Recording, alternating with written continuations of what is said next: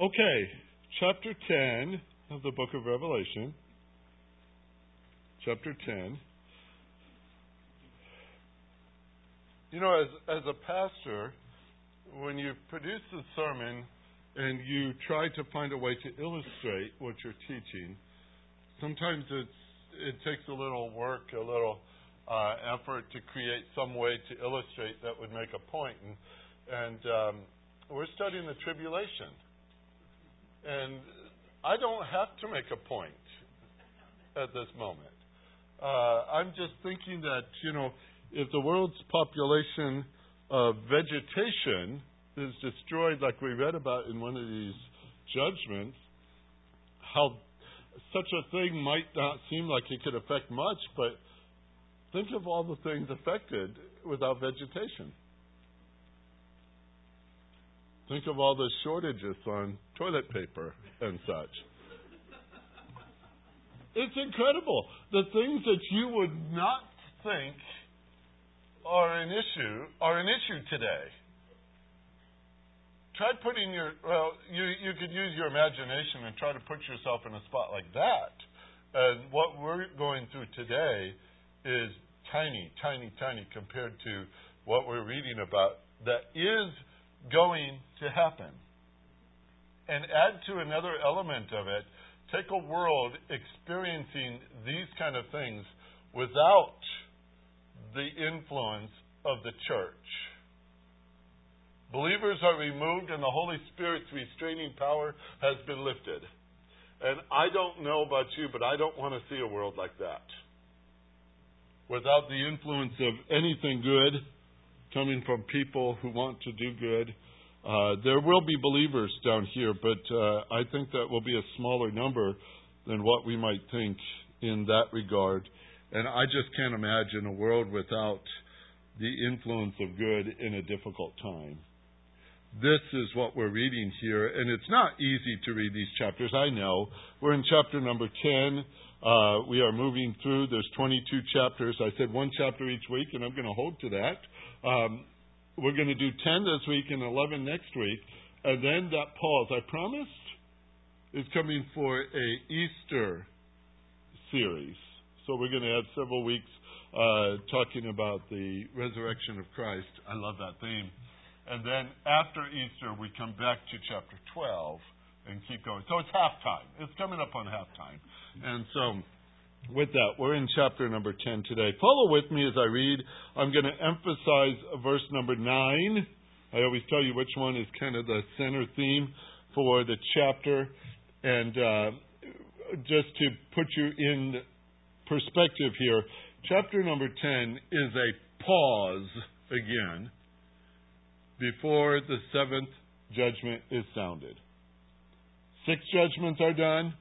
Number 7 is about to be sounded. It's a trumpet judgment. And there's a pause. Chapter 10 and 11 will fill in what's happening during this pause. So follow with me as I read. In chapter 10, verse 1, I saw another strong angel coming down out of heaven, clothed with a cloud, and the rainbow was under his feet, and his face was like the sun, and his feet like pillars of fire. And he had in his hand a little book which was opened, and he placed his right foot on the sea and his left foot on the land, and he cried with a loud voice as when a lion roars. And when he cried out, the 7 peals of thunder uttered their voices. And when the 7 peals of thunder had spoken, I was about to write, and I heard a voice from heaven saying, "Seal up those things which the 7 peals of thunder had spoken. Do not write them." Then the angel whom I saw standing on the sea and on the land lifted up his right hand to heaven and swore by him who lives forever and ever, who created heaven and the things in it, and the earth and the things in it, and the sea and the things in it, that there will be delay no longer. But in the days of the voice of the 7th angel, when he is about to sound, then the mystery of God is finished, as he preached to his servants the prophets. Then the voice which I heard from heaven, I heard again, speaking to me and saying, "Go, take the book which is open in the hand of the angel who stands on the sea and on the land." So I went to the angel, telling him to give me the little book. And he said to me, "Take and eat it, for it will make your stomach bitter, but in your mouth it will be sweet as honey. I took the little book out of the angel's hand and ate it. And in my mouth it was sweet as honey. And when I had eaten it, my stomach was made bitter. And they said to me, you must prophesy again concerning many things, and nations, and tongues, and kings. Boy, does this get our curiosity going. Heavenly Father, help us with it today. As we have this text open in front of us, help us to grasp from it the things we need to know, the things that draw us again in our attention to you. For that is the whole theme of this book. It's a revelation of Jesus Christ, and it's for us to know. So help us with it today, we pray in Jesus' name. Amen. Okay. Obviously, a lot of judgments going on. There are the judgments that we saw in chapter number 9. There were 2 of those. The judgments we saw in chapter number 8. There was 4 of those. That's 6 of the trumpet judgments. The 7th one is about to sound. That will be in the next chapter. We've already seen in the trumpet judgments that the earth was smitten in such a way that it says a third of the earth was burned up, a third of the trees were burnt up, and all the green grass was burnt up. And that's a terrible scene. Chapter 8, verse 7. Now we start to feel what we mean by that could be an economic disaster. It could be a terrible disaster to experience such things. The sea is smitten. Chapter 8, verse 8 and 9, that a third of the sea became blood.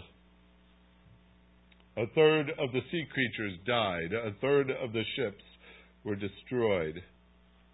In chapter 8, verse 10 and 11, the fresh water was smitten as well.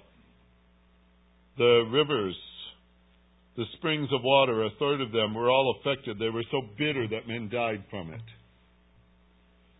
The 4th judgment was chapter 8, verse 12. The heavens were smitten. A third of the sun, a third of the moon, a third of the light was taken away.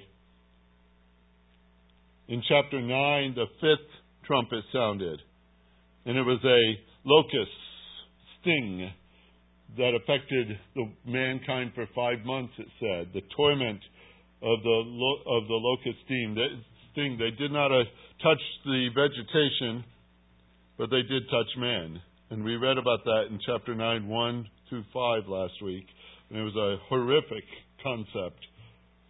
And then following that, these people are wanting to die and they can't. And the 6th judgment is given in chapter 9, 13 through 19. And it gets worse. It speaks of angels being unleashed on mankind with the purpose of destroying them. And I believe these are angelic beings. And I think they are God's angels. And it's 1/3 of the world's population is killed by an angelic army. And that's incredible to imagine. 1/3 of mankind. That's by this time we have reached chapter 10. About 1/4 of the world, or a half of the world's population, is killed at this point. That's only, folks, about 3.5 years in to the tribulation period. There is references in the Gospels that if this day was not cut short, no one would survive. Half the world's population in less than 3 years, or 4 years. That's just an incredible concept to read. And so we read that. We read about those plagues. We learned something very important from chapter 9, verse 20, and also in verse number 21. That same phrase is given twice. They did not repent. They did not repent. I suggest to you that that's the nature of man anyway. Unbelievers act like unbelievers. And unless the Lord changes the heart, judgment is not going to be the thing that triggers it. Judgment is poured out on them, and they did not repent. It drove them deeper and deeper into it. Only Jesus can save you, not judgment. And that's the whole point of this passage. To me, as I'm going through this, I'm saying, what am I going to glean here that comes away with that which is encouraging my heart? And I say, thank you, Lord, for saving my life. When I read these things, and they're real, and they're coming, I'm thank the Lord that He has saved me. So here we go into chapter number 10. Chapter number 10. It's almost this way, and I'm using a touch of imagination here. 6 angels standing there before the throne. That's the picture. These 7 angels standing there with their trumpets. And one by one, they'd raise it up and blow out that trumpet judgment, and we saw what happened. And then the second one would pick up his trumpet, and he'd blow out that trumpet judgment, and then we saw what happened. And his third, fourth, fifth, the 6th one does it. The 7th one, here's my imagination for a minute. He starts it, he's bringing it up to his lips, and somebody says, wait a minute. Hold on for a second. You almost see that. And to me, I don't know. I just use my imagination. Maybe it was the Father says, hang on. I want to say something first. 7th judgment's about to sound. And rather than sound, we have chapter number 10. We have chapter number 10. The strong angel appears, it says. The strong angel. Another one. We've got angels all over the place here. But this one is coming down out of heaven, it says. He's clothed with a cloud, and a rainbow was upon his head. I'm going to call him the colorful angel. All right? It's pretty interesting how this one is described. His face was like the sun, and his feet were like pillars of fire. He had in his hand a little book. What's curious is we never really know what's in that book. John eats it. So, John, at least read it first, then eat it. Tell us what's in the book. He doesn't tell us what's in the book. This angel has this little book in his hand, it says. Now, the angel must be pretty large, too. He's got 1 foot on the sea and 1 foot on the land. There's a lot of thoughts that go into those, and we're not going to do that right now. You're studying this on the side or reading it too. You can look into some of these things. There's a lot of curiosity here as to what this is and why it's happening. But we do notice that this incredibly large, colorful angel cries out with a loud voice as when a lion roars. You got the idea of big, right? Big voice. And when he cried out, there were 7 peals of thunder here on the horizon, just rattling off in response to what he said. And apparently, those said something too. Whatever he said, they responded to it.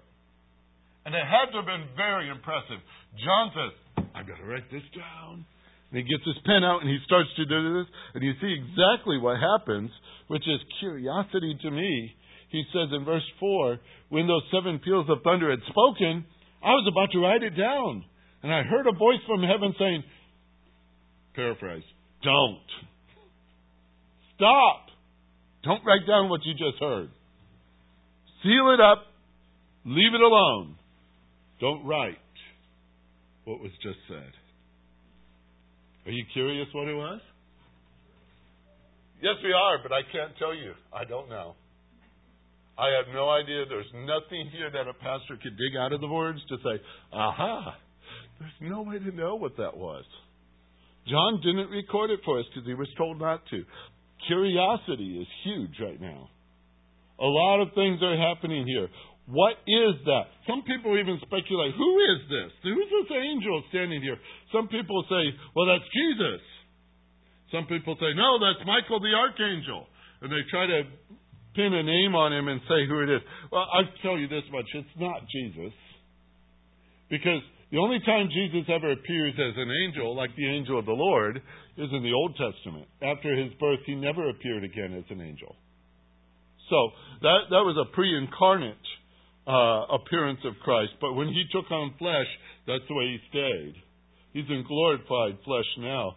But this angel is different. It's an angel. A big and colorful angel. I don't think it's Jesus, and I'm not sure it's Michael. I do not know. I cannot say. I cannot say what's in the book. I cannot say what John had heard, and I don't know what John wrote. Boy, I'm helping you a lot this morning, aren't I? There's a lot of things here that leads us to wonder, what is happening here? He had a little book.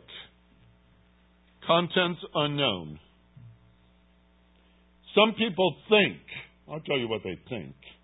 They think it contained the information about a mission that was about to be fulfilled through these judgments.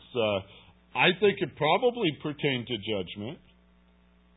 I think it related somehow to whatever he roared and why those 7 responses came with the thunder. I think that might all be related to it, but what it actually said, I do not know. Then, this is what's interesting. Sometimes when we're going through the scriptures and we're following through a section like this, it's a narrative. It's a historical narrative, though it's never happened. It will happen, and it'll follow this order too. But I always look for those little words at the beginning of a sentence to say, oh, this is what's happening. Then, all right, we have all this happening with this angel and a loud voice and sounds and voices and things. And then John says, then. So we move in sequence to the next event that's happening right in front of his eyes. What happened in verse number 5? Then the angel who I saw standing on the sea and on the land, that's a colorful guy, right? Lifted up his right hand to heaven and swore by him who lives forever and ever. Who might that be? Jesus? God the Father? God? You could use a lot of terms because this one created the heavens and the things in it. This one created the earth and all that's in it. This one created the sea and all that's in it. This is the Creator.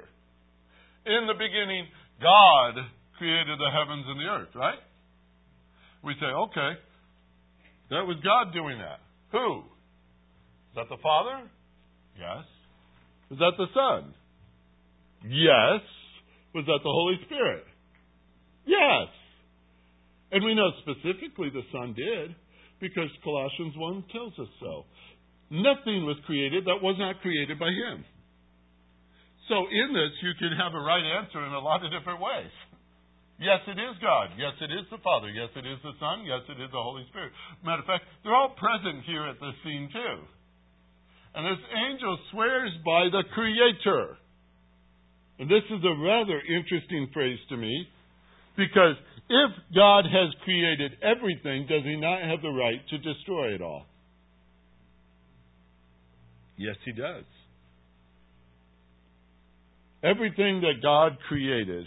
I don't think He enjoyed this, but I do not have a problem with His rights to destroy it. It all belongs to Him. It belongs to Him. For whatever reason, our world today, our society today, as it's been for almost 100 years at least, is doing its best to deny that God's the Creator. Because they don't want Him to own this place. They don't want to acknowledge their accountability to Him. They set it up in such a way to deny Him of that. This angel says, He's the Creator still. And he swears by the one who created it all. And honestly, I don't know how you could swear any higher than that. This isn't pleasant to look at. I'd rather watch Genesis chapter 1 and 2 on a video, wouldn't you? Where God is creating the sun and the moon and the stars and the animals and the plants and the oceans. I would love to see, when man was created, how the angels all sang for joy. I would love to see those scenes, because I think we would sing for joy too. When we see the Creator at work, the praise that's lifted up before Him, the clouds that glorified Him, the hills, the trees that clapped their hands, as Psalm says, the birds that sang praises to His name with their little twerps and tweets. And these men who God has created, men who were made to honor Him and magnify His name. He looks down at His creation here in Revelation, and He sees an obstinate man. He sees a man who refuses to acknowledge Him, who does not sing His praise, who, when this angel speaks and roars and the thunders go about throughout all of creation, and God swears by the Creator who made them, God said, I won't delay any longer. That is a potent statement. For this is a God who has made all this. And mankind is standing in the middle of His creation and refuses to repent. Refuses to repent before the God who created it all. Time is up.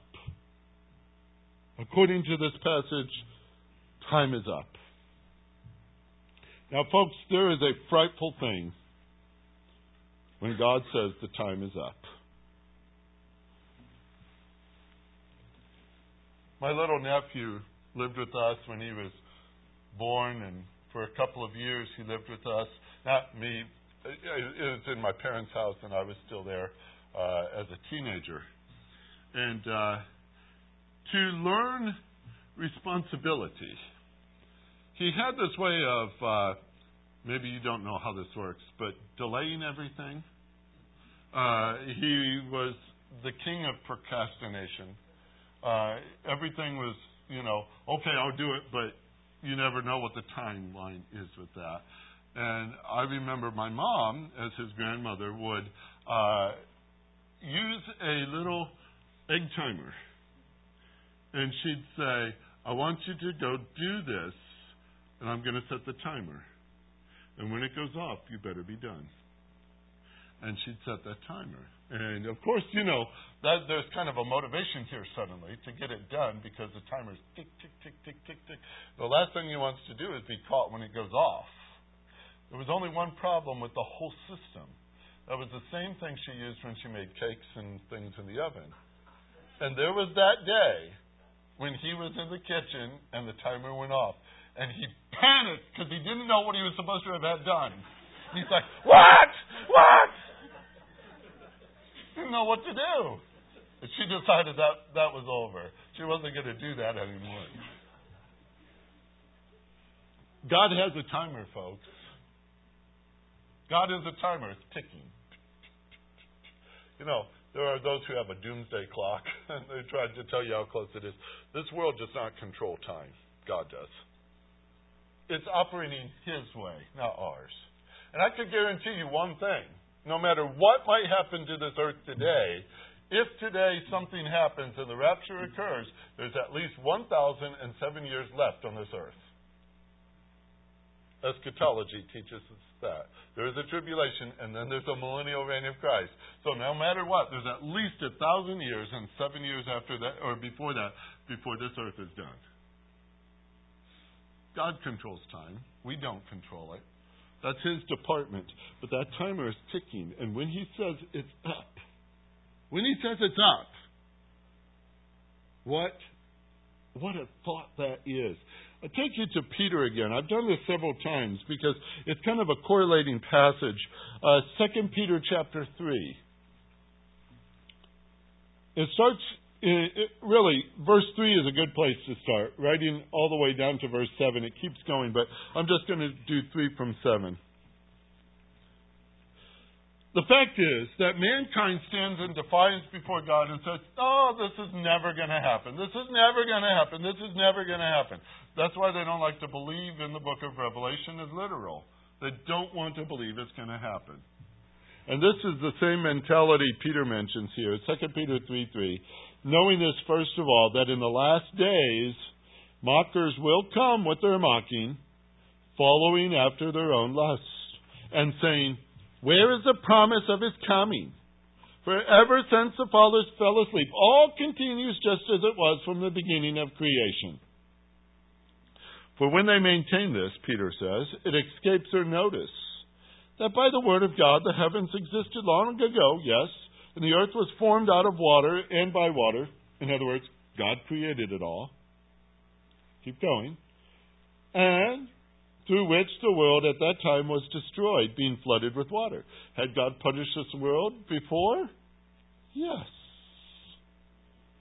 But by His word, the present heavens and earth are being reserved for fire. Right now, it's reserved for fire. Kept for the day of judgment and the destruction of ungodly men. Look at that. It's not as if God didn't warn them. This passage you see here in Revelation chapter 10,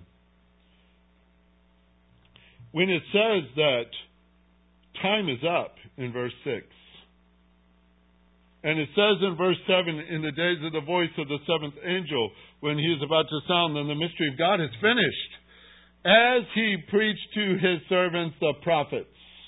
Mark that phrase.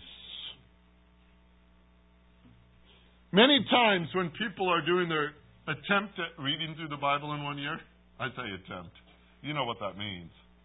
Many of us get started and then we kind of hit something right around Leviticus, right? And it slows us down, and Numbers is so tough. And if you make it through those, you've got Deuteronomy waiting for you. And those are usually tough, almost resolution killers for those who want to try to read through. It's hard. And you say, well, if I make it through that, if I haven't given up, I hit the history section, and boy, is that better. Start cruising through history, and you're enjoying that. Wars and kings and people, we know their names, and things like that. And then we come to a book called Job, and we start to feel something. Right? So, it's a bit of a struggle. You hit the book of Psalms, and what's the only problem with that? It's 150 chapters long. And most people say up to 118 it's okay. 119, that takes 3 days to read. It's like, whew, that's tough. And then you hit the book of Proverbs.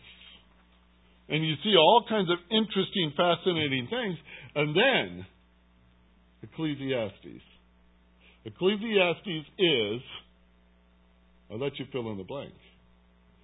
Some people say, oh, is that hard? Oh, is that depressing? Oh, is that tough to read? There's all kinds of words that go into that. And then, if you make it through Ecclesiastes, you've got the Song of Solomon. Nobody mentions they read that one. Then what? What if you make it that far? I'll tell you what's next. Prophet, prophet, prophet, prophet, prophet, prophet, prophet, prophet, prophet, prophet, prophet. There's 17 of them. 17 prophets. How many of them are happy tunes? None. None, because you may say, boy, were they in a bad mood. No, they were predictors of judgment. And why did they have to do that? Because the people were living in sin, and they refused to acknowledge God's word, and they wouldn't follow in his ways, and judgment came. But it was always told to them, giving them the chance to repent, right? You see it page after page after page. Sometimes it was a future judgment way down the road. Sometimes it was a future judgment just around the corner. But it was judgment, and God warned, and God warned, and God warned, and told him what he was going to do, and he did it. Because God is faithful to his word. That is something you and me as a believer can count on, and thank the Lord for the prophets. It's a record that God keeps his word. And if God keeps his word in judgment, what do you think he's going to do for you, believer? When he's promised you eternal life and joys forevermore in his presence. He's going to keep his word. He does that. And I find such joy in that. But this is what the writer says in Revelation chapter 10. He says, the time is up because God said so. The prophets had warned. The prophets had warned. They warned. And people mocked them. And then you start into verse number 8. And then, right? So that little paragraph there was a reminder, God will keep his word. And then, verse 8, the voice which I heard from heaven, I heard again speaking to me, says, go take the book that is open in the hand of the angel who stands on the sea and on the land. So I went to the angel, telling him to give me the little book. And he said to me, take and eat it. It will make your stomach bitter. In your mouth it will be as sweet as honey. Jeremiah once said this. Jeremiah chapter 15, verse 16. Jeremiah said, "Your words were found, and I ate them. And your words became for me a joy and the delight of my heart. For I have been called by your name, O Lord God of hosts." David said this in Psalm 19, verse 7, all the way through verse 11. "The law of the Lord is perfect. It restores the soul. The testimony of the Lord is sure. It makes wise the simple. The precepts of the Lord are right. They rejoice the heart. The commandment of the Lord is pure. It enlightens the eyes. The fear of the Lord is clean. It endures forever. The judgments of the Lord are true. They are righteous altogether. They are more desirable than gold, yes, than much fine gold, sweeter also than honey, than the drippings of the honeycomb." Say, yes. That's true, isn't it? When you read God's Word, does it not feel, if you use the word feel, I don't know what the word is. You get it. You feel a calming about you. You feel a rush of joy. You feel some security in the words. You're confident they're absolutely true. You read of your Father's love for you. Does that not do you a lot of good? You read it and it's sweet to you. It's sweet to you. You read it. And then it says, "Moreover, by them your servant is warned. In keeping them there is great reward." The writers have written over and over and over about their reaction to the Word of God. What it has said to them. What is their delight in it. Psalmist of chapter number 1 of Psalms. His delight is in the law of the Lord day and night. He can't get enough of it. He's got to pick it up at night before he goes to sleep. He's got to pick it up in the morning. First thought in his mind. I want to read more. It's my delight. It's my delight. It's my delight. What delights you to that extent? What delights you that that's the last thing you want to see or hear or think before you go to sleep? What delights you so much that it's the first thing you want on your mind or in your eyes or in your ears when you wake up in the morning? The news channel? God's Word is a delight, folks. That's what it says. And by it, we're warned. By it, we are encouraged and strengthened and all these other things. There are portions of God's Word that cuts you right down to the deepest part, right? It drives a sword, it says, between your soul and your spirit. There are things in God's Word that lifts you up. There are things in God's Word that smashes your pride. There are things in God's Word that are so sweet to eat. How can they be sour to the stomach too?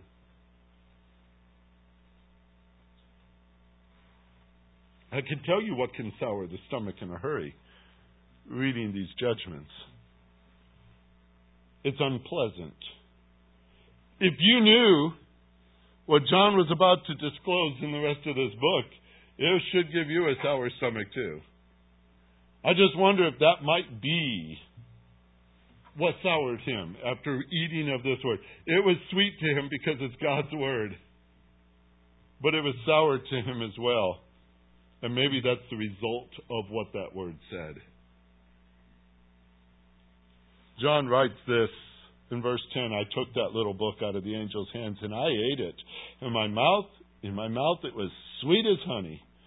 And when I had eaten it, my stomach was made bitter. And they said to me, "You must prophesy again." There was a time when Jeremiah said, "I'm done. I can't say another prophecy. It's just too much for me." And he says, "But you know what? If I keep quiet, my bones are going to burn up inside of me. I can't stop what God told me to do." And here John just read that. When your stomach is discomforted, do you feel like going out and doing something? Usually not. The angel says, John, it's not over. It's not over. And that's true of this judgment. It's not over. A third of the judgments are coming still. It's not over. The worst of the first 67% is nothing compared to what's coming. It's not over. There are terrible things on the horizon. Maybe the bitterness was caused by the result of what he was reading, what he was digesting of this news that was on its way. I don't know that for sure. What would be sweet? Anything that our Lord says should be food to us, should be drink to us, should be breath to us, should be life to us. When somebody says, open your Bibles, it ought to excite you. Because you say, yes, it's dinner time. This is our nourishment. This is our cleansing by the washing of the Word. This is where our hope is contained. This is where our promises are given. What's sweeter than this book in your hand? Everything God has said of judgment, folks, though, He will do. He will do. That's the bitterness that goes to this world. Everything that God has said to us, this church, He will do too. He will keep every promise. And to us, that's the sweetness of it, isn't it? There's sweetness and bitterness in one and the same little book. If this book resembles just simply the Word of God, it was a message at that time. It was something unsaid, but the results, the responses are fascinating to me. I've made this point all the way through this up to a point right here, and I bring it up one more time. Maybe I'll say it 22 more times. This is the revelation of Jesus Christ. To some, that's the sweetest thing you could ever put your theme on. Jesus Christ. To the church, we're the bride of Christ. Who should we be thinking about? Jesus Christ. We should be looking forward to seeing Him. Every day hoping today is the day I get to see my Savior. Maybe today I get to see Him face to face. This book is saying, from Jesus, I love my church. This world is going to be destroyed in incredible ways. I love my church, Jesus says. I'm glad to be part of that church. Because when we read all the way through how He is the one who came down to this earth He created, that He came down to live among men who rejected Him, who reviled Him, who took Him to a cross and crucified Him, who buried Him because He was dead. Of course, we know He rose again. Of course, we know that He's up with His Father, and He conquered death, and we know He's coming again, don't we? We know that's true. And we rejoice in all that. The love He has for us, what He did to take our penalty for sin, what He did to pay the price we couldn't pay, what He did in His mercy and His grace. It's written all over the pages. He loves His church. That's what He's done. To be a recipient of that is an amazing thing to me. But here, He's showing you the price tag of sin. This is the price tag. This is what comes from those who reject Him. This is what comes for those who have no hope. Does that stir your heart? I mean, I'm glad to be saved. I love that. But there's a bitterness inside of me in the sense that there are people alive today who are going to perish in their sins. And what are we going to do about that when we have the good news? There are people, if the Lord should take us out here today, who are going to walk through these days. People that might be living next door to you. People who work next to you. People who are in your own family. Relatives in one way or another. You know what I mean. These people who do not know Christ. And we say, well, that's a matter of people's own personal opinions. Folks, you have the good news. You have the good news. And that's the only thing that separates you and me from going through this, is the good news of Jesus Christ. And are we going to be quiet about it? Are we going to read it and say, it's sweet to me, it's bitter to me, to think of the judgment, but then we stop? Or do you see what John was told? John, it's not over yet. You have a job yet to do. You have prophecy yet to go. Get out there. Do it. That's where we are. That's where we are in these passages. As we read more and more of this, this is not just to fill our curiosity. It's to fill our ambition and our courage and our desire to get out there with a message, because this is an ungodly world, folks. Do you know it? It's ungodly. And it's destined for that clock to stop and God's judgment to hit them. And you have the words of life.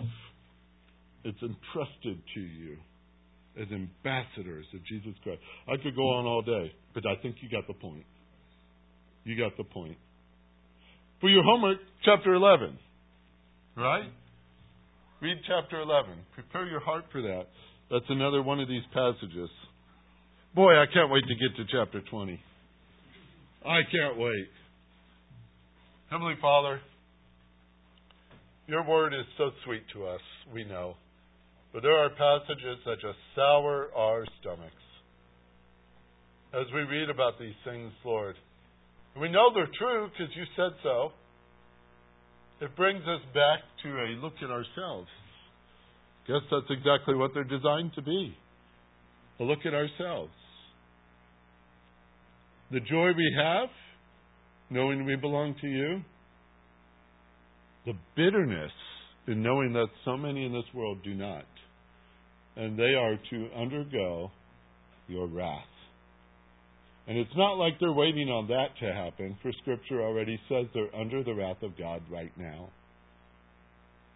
Lord, do your work in our hearts as your children.